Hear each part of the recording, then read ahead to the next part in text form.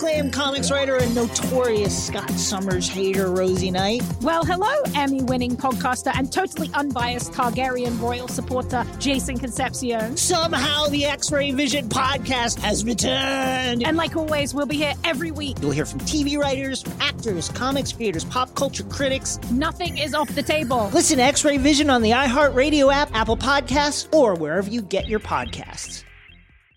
Imagine you're a fly on the wall at a dinner between the Mafia, the CIA, and the KGB. That's where my new podcast begins. This is Neil Strauss, host of To Live and Die in LA, and I wanted to quickly tell you about an intense new series about a dangerous spy taught to seduce men for their secrets and sometimes their lives. From Tenderfoot TV, this is To Die For. To Die For is available now. Listen for free on the iHeartRadio app, Apple Podcasts, or wherever you get your podcasts. I'm Hannah Storm, and my new podcast, NBA DNA with Hannah Storm, chronicles my 6 decades in professional basketball. From growing up in the sport to becoming one of sports TV's first female broadcasters. Join me as I dig deep into the game's history, unearth some wild stories, and talk to my friends from the world of basketball, from Dr. J to Charles Barkley. It's been a wild ride, and now I get to take you with me. Listen to NBA DNA with Hannah Storm on the iHeartRadio app, Apple Podcasts, or wherever you get your podcasts.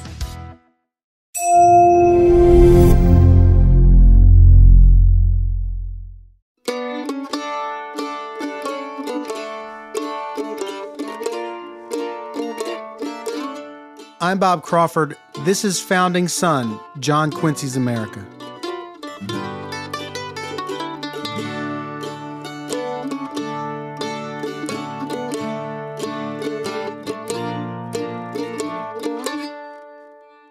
There's a town in Massachusetts, just outside of Boston, called Quincy.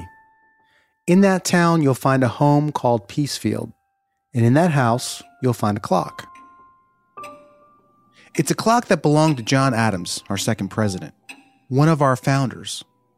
It still works today, marking the seconds and hours 200 years after his death. I like to imagine John and his wife Abigail sitting in their parlor, hearing it tick as they talked about the nation they helped create. What would they have said about it? I like to imagine their son, John Quincy Adams, greeted by its steady beat when he returned home from Washington for his father's funeral. John Quincy was President of the United States when his father died. Like his father before him, he reached the pinnacle of political success. Yet he never escaped the long shadow cast by the founding father, John Adams. John Quincy Adams would not be remembered as a national hero, no matter what he did, how hard he tried, or how much time he had. By many accounts, John Quincy Adams accomplished just as much, even more than his father, beginning with his education in statecraft at just 10 years old, following his dad on diplomatic missions to France during the height of the American Revolution, and later in life, facing down Southern politicians who held Congress in a chokehold. John Quincy Adams was the only president elected to the House of Representatives after leaving office. You could argue that he did more for this nation in his nearly 2 decades as a congressman than he did as president, thrusting the issue of slavery to the center of political debate when Southern politicians wanted to silence the very discussion of it. The slaveocracy, as John Quincy called it, had to be stopped. Slavery, the snake coiled under the table when the Constitution was drafted, was unfurled and slithering into our culture and our laws. The head of the snake needed to be lopped clean off. John Quincy never gave up the fight, ultimately collapsing at his desk in the U.S. Capitol and dying on the job, paving the way for Abraham Lincoln and the next generation of lawmakers and activists to finally end human bondage in America. He was the right man for his time, a bridge that linked the founding of our nation to the war that freed its enslaved citizens and preserved the Union. His war was not against tyranny, like his father's, but a war for the direction of the fledgling nation, a nation being pulled apart as a new generation took the reins. This is what led me to tell the story of John Quincy Adams, a man whose story is just as relevant today as it was 200 years ago. Some of you know me as a musician. I'm the bassist for the Avett Brothers. And as a musician, I spend a lot of time on the road. I fill that time by reading, mostly biographies in American history. Some of you who know me well know I also host a historical podcast called The Road to Now.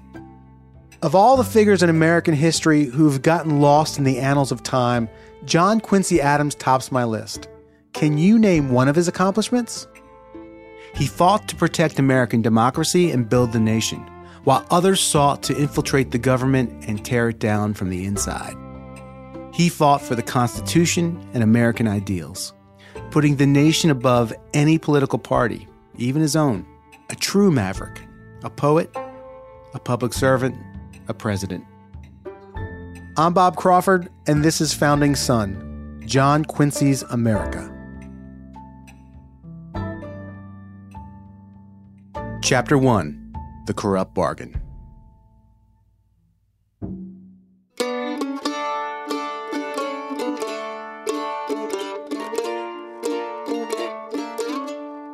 In the late fall of 1824, votes were still being counted in America's 10th presidential election. James Monroe was about to leave office. His Secretary of State, John Quincy Adams, wanted the gig. He was itching for it. So John Quincy threw his hat in the ring. Do you think that in some way inside, John Quincy Adams felt like the presidency was his birthright? Yes. I don't think it was really because he had some notion of hereditary succession. That's John Quincy Adams' biographer, James Traub. I think it's more because he was brought up by his parents to see serving this infant republic, which became a republic, it became a free nation while he was a boy, as the highest good. By 1824, one of the two original political parties, the Federalist, disintegrated, leaving really only one party, the Democratic Republican Party. Since every candidate was technically a member of the same party, this period became known as the Era of Good Feelings. Despite the name, there was plenty of factionalism and discord. The four-way race to replace Monroe devolved into an all-out brawl. Adams was facing off against the crowded field, and I don't want this to get too confusing for you, so let me break it down. These are the candidates: William Crawford, no relation, a Georgia statesman and Monroe's Secretary of the Treasury; Henry Clay, a seasoned lawmaker from Kentucky who is ambitious as it gets. You'll see later. But his most potent challenger was Andrew Jackson, a U.S. Senator and former general from Tennessee. Andrew Jackson was an adventurer. He was not just a military figure. He was a military figure who almost could not be restrained. He famously fought a war against first the Spanish and then the Indians, which was really brutal, and famously executed two British citizens who he said were agents on a drumhead. That is to say, he had his own impromptu court and then hanged them.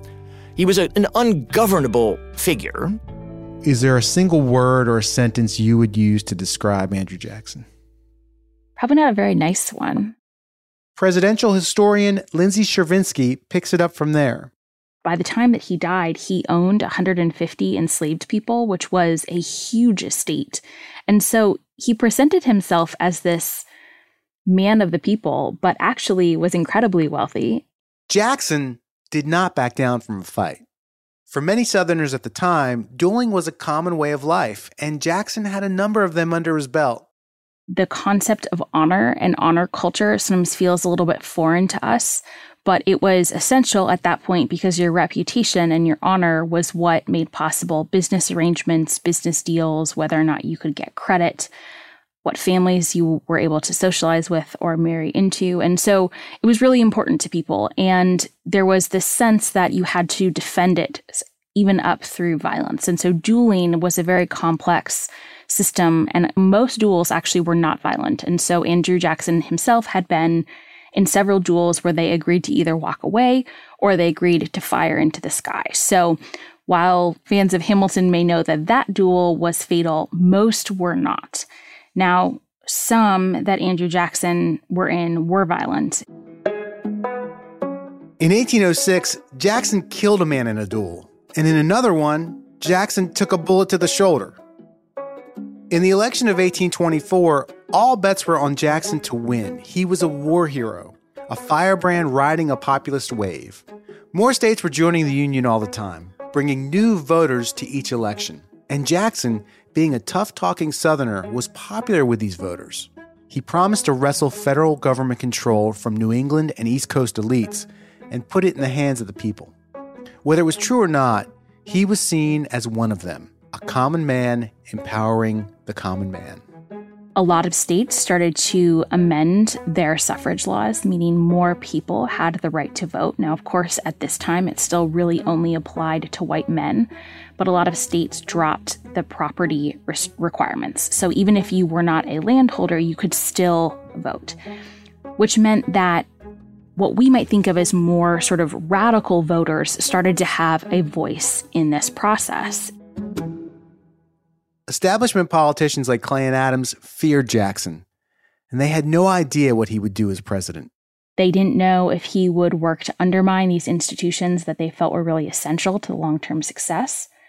And there was a lingering sense, and this had been an inheritance from the founding generation, that populism or mob control would lead to anarchy. And so they weren't sure if you gave the people too much power, what they would do with it, if they would tear down the entire system. If you were a voter in 1824, Jackson was the wild card and Adams was the safe bet.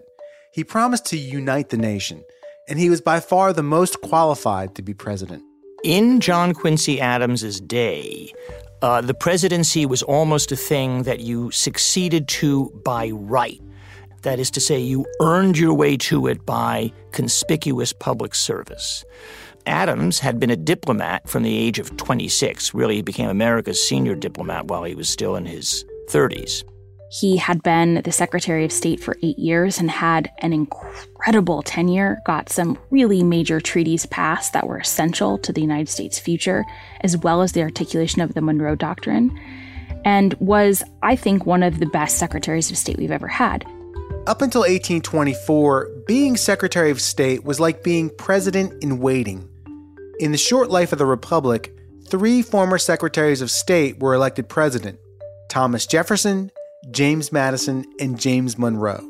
Now, Adams was up. So he's coming into this position thinking, surely it's my turn. Surely the American people will select me and recognize these credentials.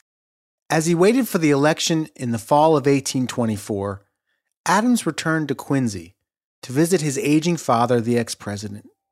Pondering his fate, he walked through the family graveyard, visiting his sister Nabby, who had died from breast cancer. As he paced, perhaps the words of his father rang in his ear. If you do not rise to the head not only of your profession but of your country, it will be owing to your own laziness, slovenliness, and obstinacy. Adams also stopped at the grave of his great-great-grandfather, Henry Adams, who came over from England nearly 2 centuries before. Plus another century, we shall all be mouldering in the same dust, or resolved in the same elements. Who then of our posterity shall visit this yard? What shall he read engraved upon the stones? This is known only to the Creator of all. The record may be longer, may it be of as blameless lives. When the election got underway in October, John Quincy's anxiety only got worse.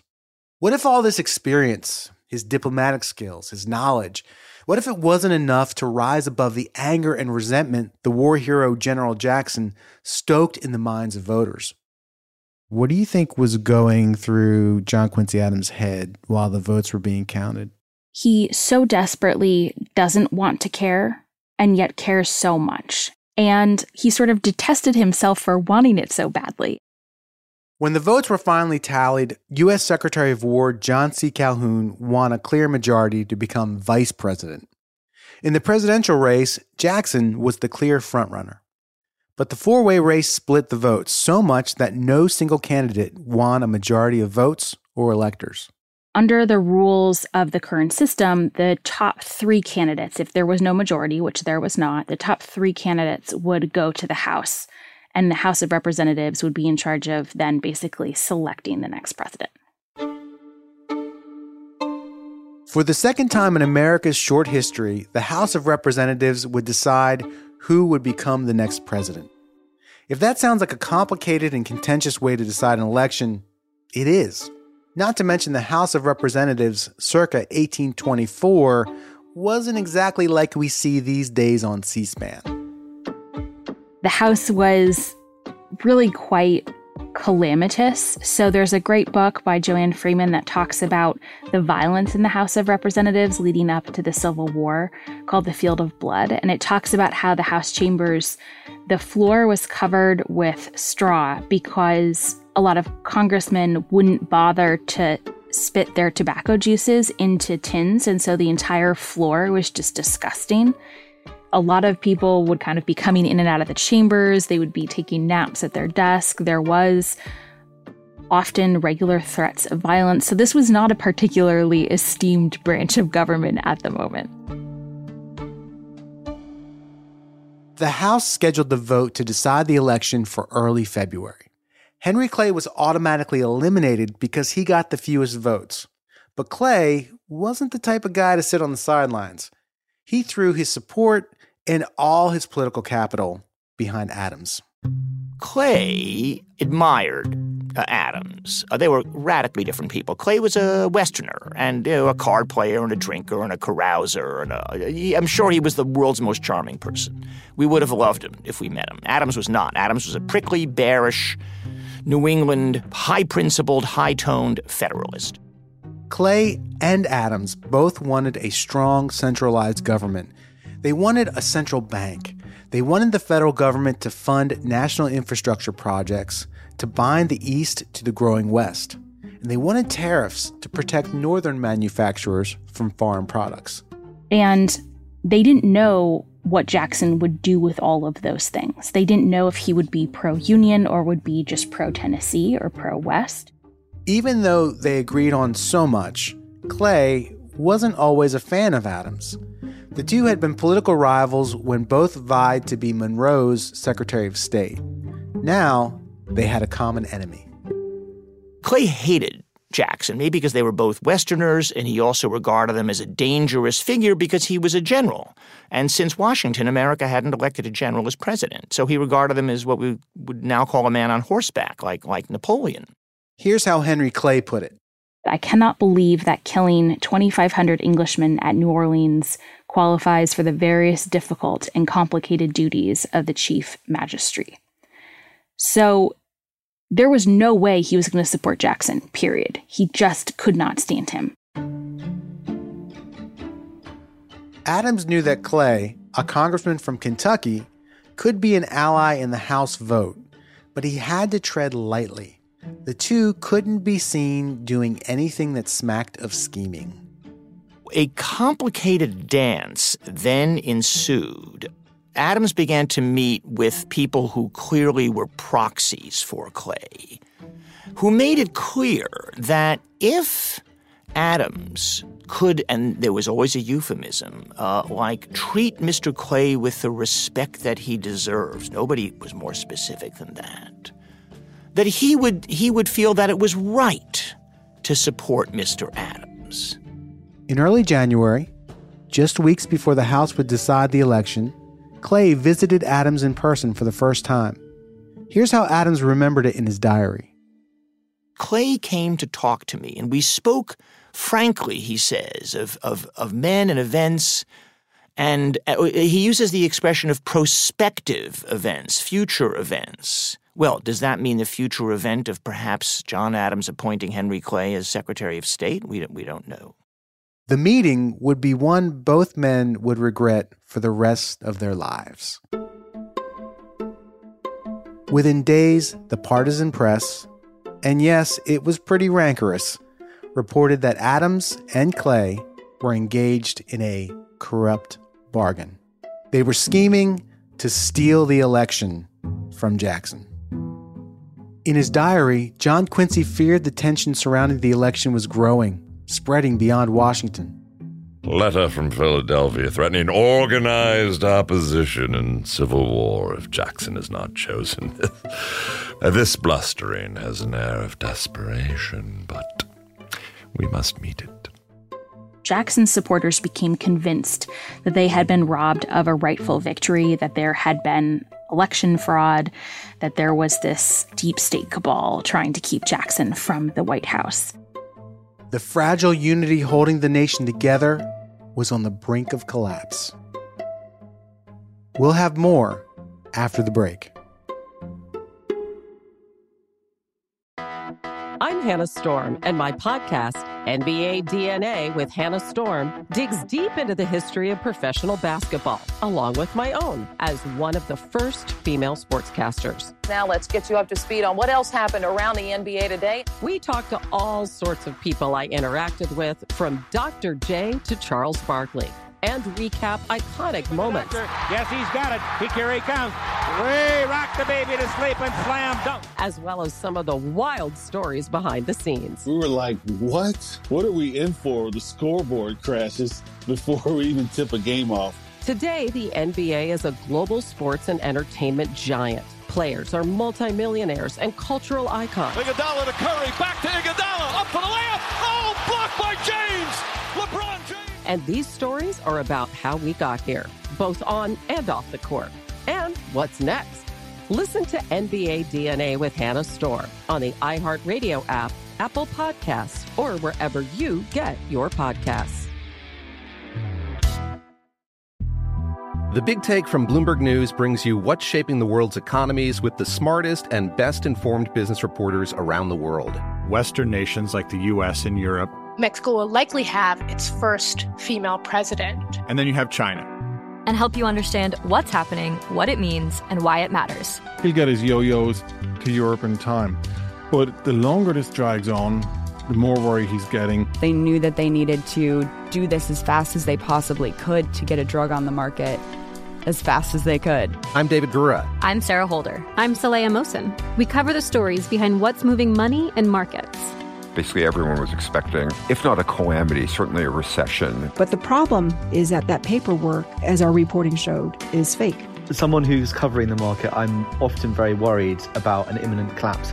I'm thinking about it quite often. Listen to The Big Take on the iHeartRadio app, Apple Podcasts, or wherever you get your podcasts. I'm Saleha Mohsen, and I've covered economic policy for years and reported on how it impacts people across the United States. In 2016, I saw how voters were leaning towards Trump and how so many Americans felt misunderstood by Washington. So I started the Big Take DC. We dig into how money, politics, and power shape government and the consequences for voters. It's an election year, so there's a lot of focus on the voters that TikTok is reaching. The initial reaction is like, oh, things are looking so resilient. I don't want to be too pessimistic, but I just don't see the political will down in Washington right now to change their tune. I think the American electorate has been signaling that it expects a rematch of the 2020 election. These are unprecedented times. With new episodes every Thursday, you can listen to the Big Take DC on the iHeartRadio app, Apple Podcasts, or wherever you get your podcasts.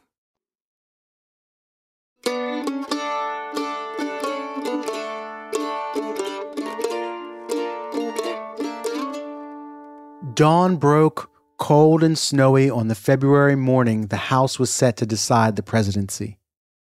A long line of people, dressed in their finest clothes, braved the weather, camping outside the Capitol for hours. Many traveled days to get a front row seat for the political spectacle about to unfold. And even though this was one of the most intense moments of John Quincy Adams' life, He avoided the commotion surrounding the vote. The way that he dealt with that was to kind of ignore it and to try and go about his daily business. He was very strict with his physical health regimen, so he usually involved either a long walk or swimming almost every day. He tried to approach it like any other day and be in the office and just treat it as a matter of state. Of course, that didn't really work, and we can all kind of guess where his brain probably was, but he tried. He really tried. This wasn't the first time the House decided a presidential election. Still, nobody could predict how the vote would go down. So the original Constitution specified that in presidential elections, each elector would cast 2 votes. One, in theory, was a vote for the president, and one was a vote for the vice president. Under that system, however, it remained that if there was a tie or if no one candidate received a majority of the Electoral College votes, the election would go to the House of Representatives. And that is what happened in 1800. The election went to the House. It took 36 ballots for them to figure out that Thomas Jefferson would be the 3rd president. 36 rounds of voting in the House to finally declare Thomas Jefferson president.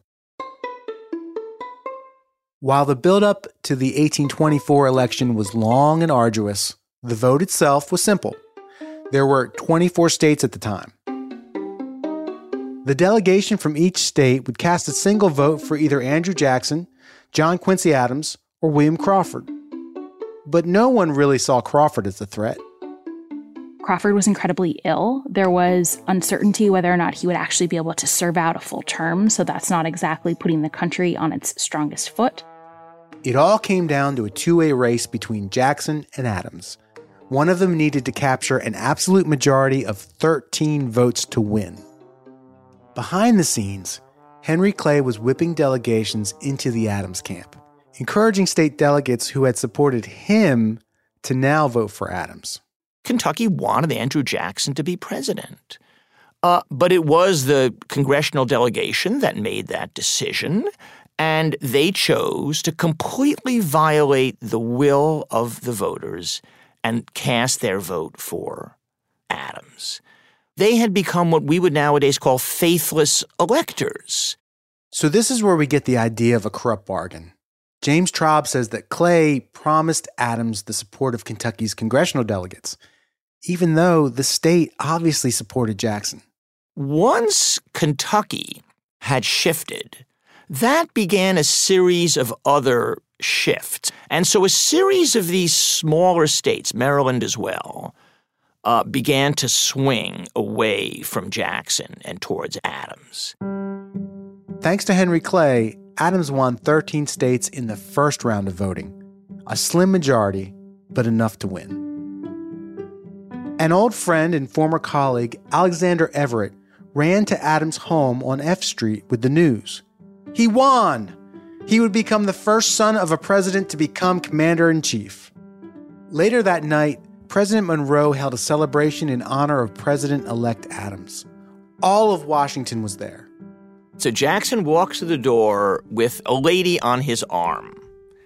And there is Adams. As the story goes, the crowd parted as Jackson approached Adams. Nobody knew what he might say or do. This was a man with a history of gunning down his rivals, a bullet still lodged in his shoulder. When Jackson got to Adams, he said, "I give you my left hand, for the right, as you see, is devoted to the fair. I hope you are very well, sir." The gentility did not last. Just days after winning the House vote and becoming president, Adams nominated Clay, not Jackson, to be his Secretary of State. Well, there was an immediate blowback. Right away, Jackson's supporters started chanting corruption. Jackson was outraged. Clay's ascension to Secretary of State was proof that he and Adams had in fact hatched a corrupt bargain. "The Judas of the West has closed the contract and will receive the 30 pieces of silver.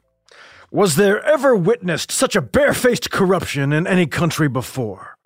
It created this sense that John Quincy Adams had stolen the presidency. And Clay was the cynical instrument whereby he had stolen that presidency. And Clay insisted he'd done nothing wrong, that we had nothing on his conscience. He says something like, "These knaves can't even credit true innocence where it exists."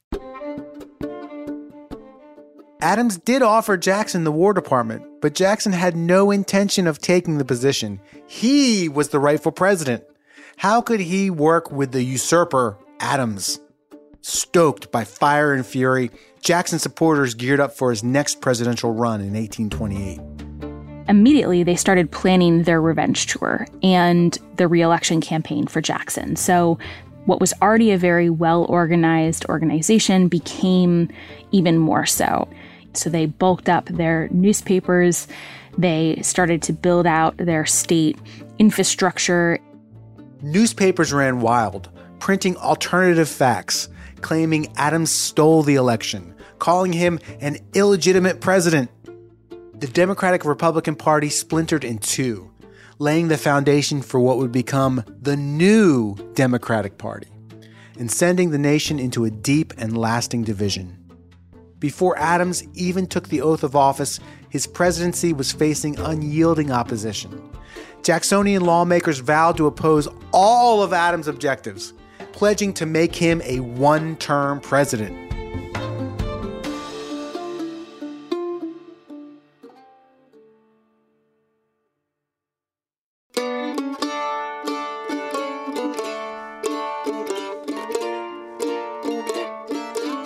On the next episode of Founding Son, it appears we live in evil times, when those exalted to high, dignified, and honorable stations have abandoned the course dictated by truth and honor.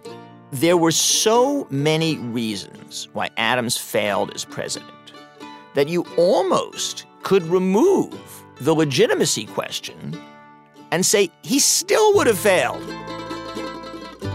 Founding Son is a curiosity podcast brought to you by iHeart Podcasts and School of Humans. For help with this episode, we want to thank James Traub, author of John Quincy Adams' Militant Spirit, and Lindsay Chervinsky, author of The Cabinet, George Washington and the Creation of an American Institution. Our lead producer, story editor, and sound designer is James Morrison. Our senior producer is Jessica Metzger. Our production manager is Daisy Church. Fact-checking by Adam Bisno. Jesse Neiswanger mixed and mastered this episode. Executive producers are Virginia Prescott, Brandon Barr, L.C. Crowley, and Jason English. Original music by me, Bob Crawford. Additional scoring by Blue Dot Sessions. John Quincy Adams is voiced by Patrick Warburton. Andrew Jackson is voiced by Nick Offerman. Louisa Adams is voiced by Gray Delisle. Additional voice in this episode provided by John King. Show art designed by Darren Schock. Special thanks to John Higgins, Julia Christgau, the Massachusetts Historical Society, and Marianne Peake with the National Park Service for letting us record John Quincy Adams' clock at Peacefield. If you enjoyed this podcast, please give it a 5-star rating in your podcast app. You can also check out other Curiosity podcasts to learn about history, pop culture, true crime, and more. This podcast was recorded under a SAG-AFTRA collective bargaining agreement. I'm your host, Bob Crawford. Thanks for listening.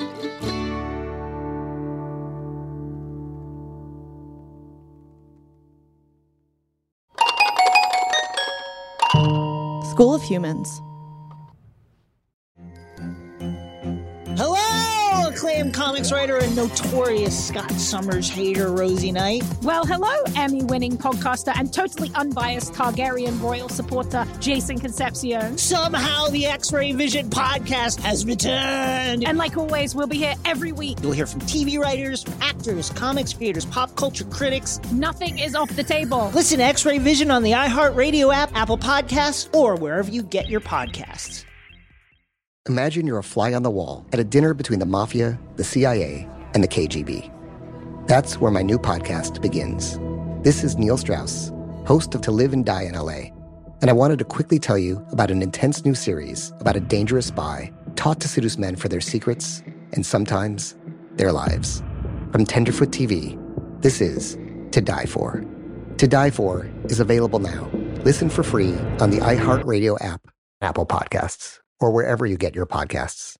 I'm Hannah Storm, and my new podcast, NBA DNA with Hannah Storm, chronicles my 6 decades in professional basketball. From growing up in the sport to becoming one of sports TV's first female broadcasters. Join me as I dig deep into the game's history, unearth some wild stories, and talk to my friends from the world of basketball, from Dr. J to Charles Barkley. It's been a wild ride, and now I get to take you with me. Listen to NBA DNA with Hannah Storm on the iHeartRadio app, Apple Podcasts, or wherever you get your podcasts.